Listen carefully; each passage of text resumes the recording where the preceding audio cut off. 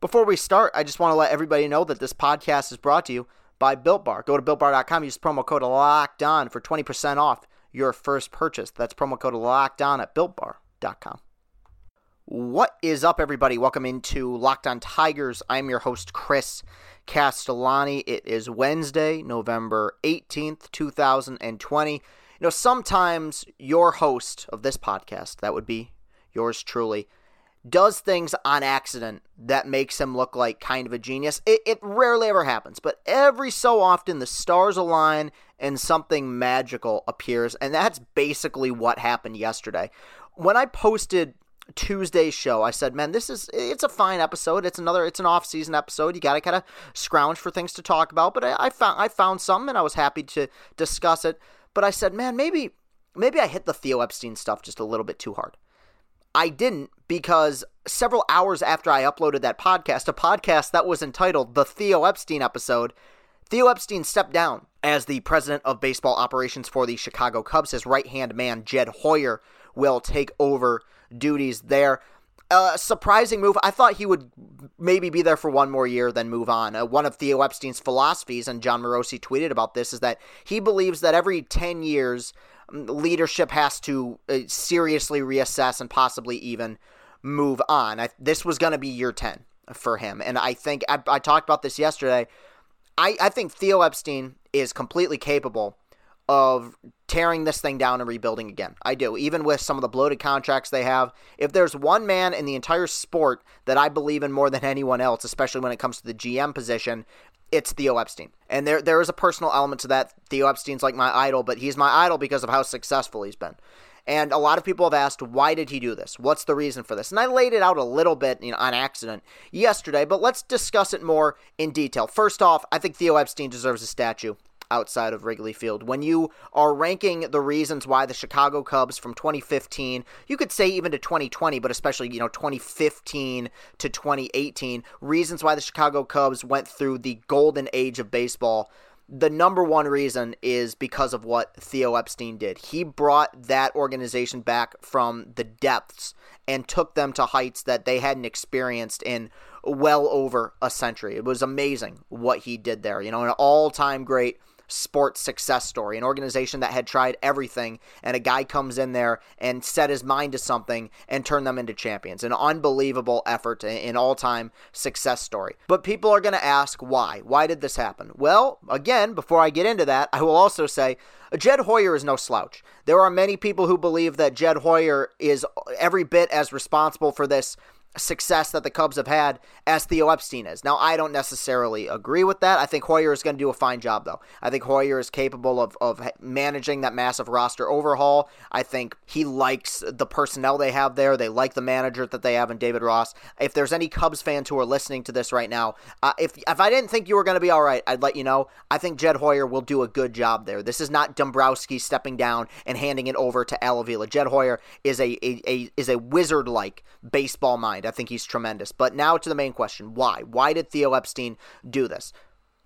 Based on what I know, I've gotten the impression that Theo Epstein is a very personable guy. He's not cold. He's not calculated. He likes his players. I don't think he wanted to be the guy who traded away the core he helped build. This is a guy who is responsible for calling up and drafting Chris Bryant. He's responsible for trading for Anthony Rizzo and signing Wilson Contreras and acquiring John Lester and Zobrist and Hayward and Kyle Hendricks. Like, this was the mastermind behind this golden age of Cubs baseball, and the Cubs are going to have some difficult decisions to make. And this is a guy who knows when to leave, and I don't think he wanted to be the one who was pulling the strings on some of these moves. I think he's also a guy who really cares about his legacy, and he went through an all-time great period of success with the Cubs, and I think he worried about the possibility of tarnishing that legacy. He's a very, very competitive guy, but I also think to a certain extent he cares about what his overarching legacy is going to be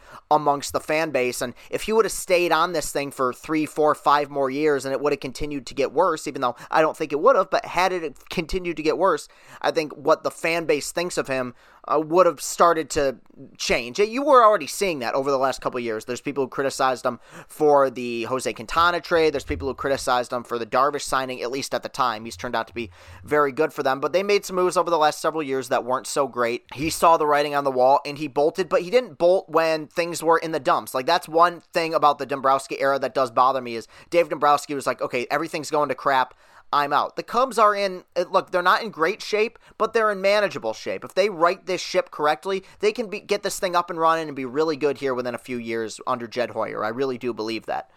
And the reason, and look, I've never met Theo Epstein personally, but the reason why I can kind of vouch for my points, my kind of thesis behind this whole thing is the fact that he did the same thing in 2011. He talked about it. He did an article after the Cubs won the World Series. I believe it was Tom Verducci who wrote it in Sports Illustrated, where he came out and said the reason he left Boston was because he didn't really feel that fire anymore. And I think part of it was because he became, and look, I'm not going to begrudge anyone for doing this, he became a bit overly attached to some of the personnel that he had there. He knew because of the way that Boston collapsed down the stretch and lost that wild card spot in 2011 that he was going to have to make some decisions, get rid of some well-liked players and get rid of what was an extremely well-liked manager and who is still, in my opinion, the best manager in baseball, in Terry Francona.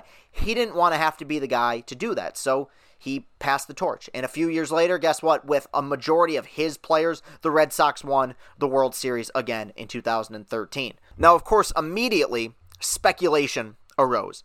Who's going to go after Epstein? Because Theo Epstein, even for every possible mistake that he's made, is the best GM of the modern age of baseball, maybe even in all of sports. Quite honestly, because to me, it is more difficult to rebuild a champion in Major League Baseball than it is in almost any other sport. He did it successfully twice. You could say 1.5 times. Boston was already in pretty good shape when he arrived there. Chicago was not. And he's going to be a hot commodity here because he's still pretty darn young. That's what I love about the guy. He was winning World Series with Boston when he was like 27. Like, this is a guy who's one of the most accomplished GMs in the history of the sport, and like, he's not even 50 yet. It's kind of remarkable what he's been able to do at such a young age. And immediately people were saying, all right, the Phillies have an opening. Are they going to go out and get Theo Epstein? The Mets have an opening. Are they going to go out and get Theo Epstein? And a lot of people were saying the Mets makes a lot of sense. Steve Cohen's going to spend a lot of money. Theo Epstein is a guy who's capable of not only having a team that spends a lot of money, but also build a team that is capable of scouting well and drafting well and developing players well. You kind of get the best of both worlds with him. But immediately Epstein said in his open letter, he said, I'm going to take a year off of baseball here. This is the first time in 30 years in which he won't be clocking into a baseball stadium every day. And I think there is something admirable about that. This is a guy who is a husband. He is a father. He had a young son when they won the World Series in 2016. And I think he wants to spend time with him.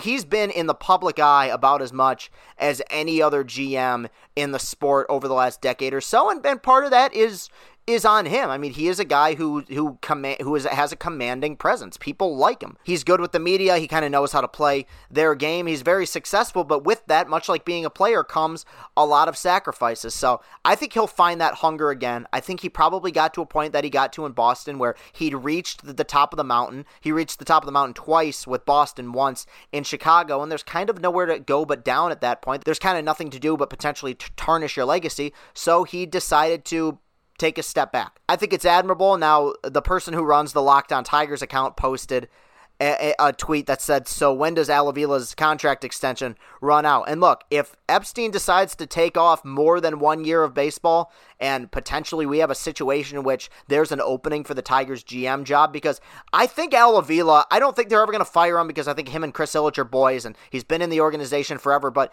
he's kind of old. I mean, he's going to be 65, I believe, in a few years.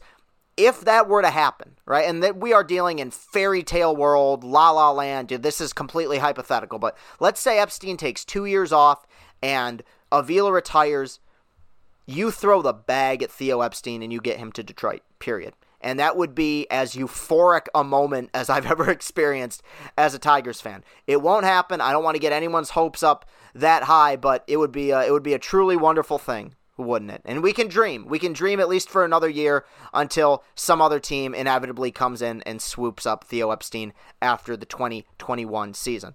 I also think with the pandemic being what it was and what it's going to continue to be into next season, that's such a headache that I don't think any GM wants to deal with. And if your heart isn't completely 100% in it, then it probably is time for you to step back. And that's exactly what Theo Epstein did. It's not retirement, but congratulations to him anyway on a remarkable tenure in Chicago. So when I get back, going to talk a little bit more baseball news involving the New York Mets and a potential GM hire for them. We'll be right back.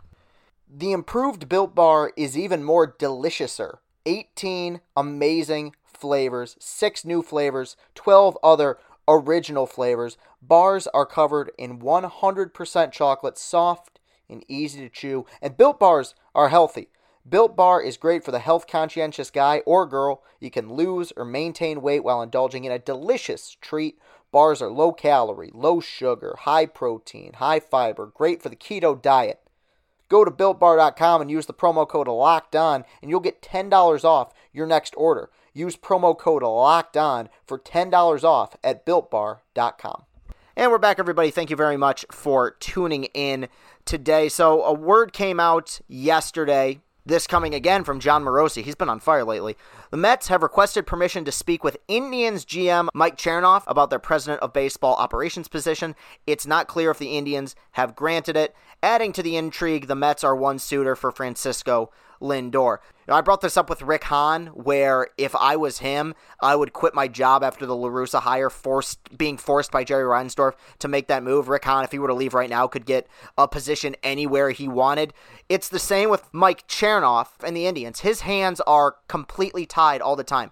Mike Chernoff is one of the best GMs in baseball. He does an unbelievable job with the Indians. The signings that they do make are pretty smart. They've done an amazing job of developing starting pitching. I've talked about that ad nauseum. There is no team in the sport better at developing starting pitching than the Cleveland Indians. Sometimes their trades are so-so, but they've hit on a lot of them as well. They've gotten closer to winning the World Series than they've probably had any right to, considering the fact that they have an owner in Dolan who's completely unwilling to spend money. If this happens, look, would they trade for Francisco Lindor? I don't know. I don't know if they have the farm system to do it. I don't know if you'd want to even do that for one season. I have my serious doubts. Lindor wasn't even that great last year. I still love him, and I still think he'll bounce back, but there are some question marks there. But I'm just talking about the overarching theme here, what it would mean for these three organizations, because I think it would mean something for the Tigers as well, to bring this back around to them. The Indians have been a thorn in the Tigers' side over the last several years. And I think a big reason for that is because they've had a GM who really knows what he's doing, who acquired a great manager in Francona, who gets the most out of his players. They're smart with analytics. They do a lot of things correctly. I don't know if that would continue under a new regime, and if possible, then we could see the Indians start to descend, hopefully, while the Tigers ascend. As for the Mets, look, I think if they get someone like Chernoff, what would happen and why I think he could, if given permission to interview there, would probably end up getting the job is because I think what the New York Mets may end up becoming is what the Cleveland Indians are now, except if they spent money. That's the problem with the Indians. It's like the Indians have had such an incredible core of players over the last several years, and yeah, they came really close. They came as close as you can get in 2016 to winning a World Series, but they never had the spine, their owner never had the spine to be able to dish out the cash to sign some big-time free agent players. They've let some guys kind of slip through their fingertips, while other teams like Houston, like New York, like Boston in 2018 were able to dish out the contracts to get some of those players, plug some of those holes that Indians ownership was unable to fill for their own team. Cleveland is not Kansas City. Cleveland is not Baltimore. That's a big market sports town and a big market team. They choose not to spend money. Tampa Bay is kind of similar. It's like I think the owners of the Tampa Bay Rays are complete frauds, but the GMs, pretty darn good. That's why Andrew Friedman, the now world champion GM of the Los Angeles Dodgers, guess where he came from? Tampa Bay. The guys in the front office do their job. It's the owners who often let their teams and their fan bases down. I'm really intrigued by this. I think if given permission to interview with them, I would be surprised if he didn't get the job. I think it'd be a match made in heaven. I would like to see what someone like Mike Chernoff would be able to do when given unlimited resources and unlimited money, which it appears Steve Cohen currently has. So that will do it For today's show, you can follow me on Twitter at Castellani2014. That's at Castellani2014. You can follow the show on Twitter at Locked On Tigers. While you're at it, go to Apple Podcasts, go to iTunes, leave a 5-star positive written review of this show. It would be much, much appreciated. Thank you very much, everybody, for tuning in today. Really does mean the world. Sticking with me. Let's get to the end of the week, and we can hopefully get this thing really rolling. Hopefully some Tigers news will be coming out here real soon. So thank you very much for listening, everybody. Have a great rest of your day, and go Tigers.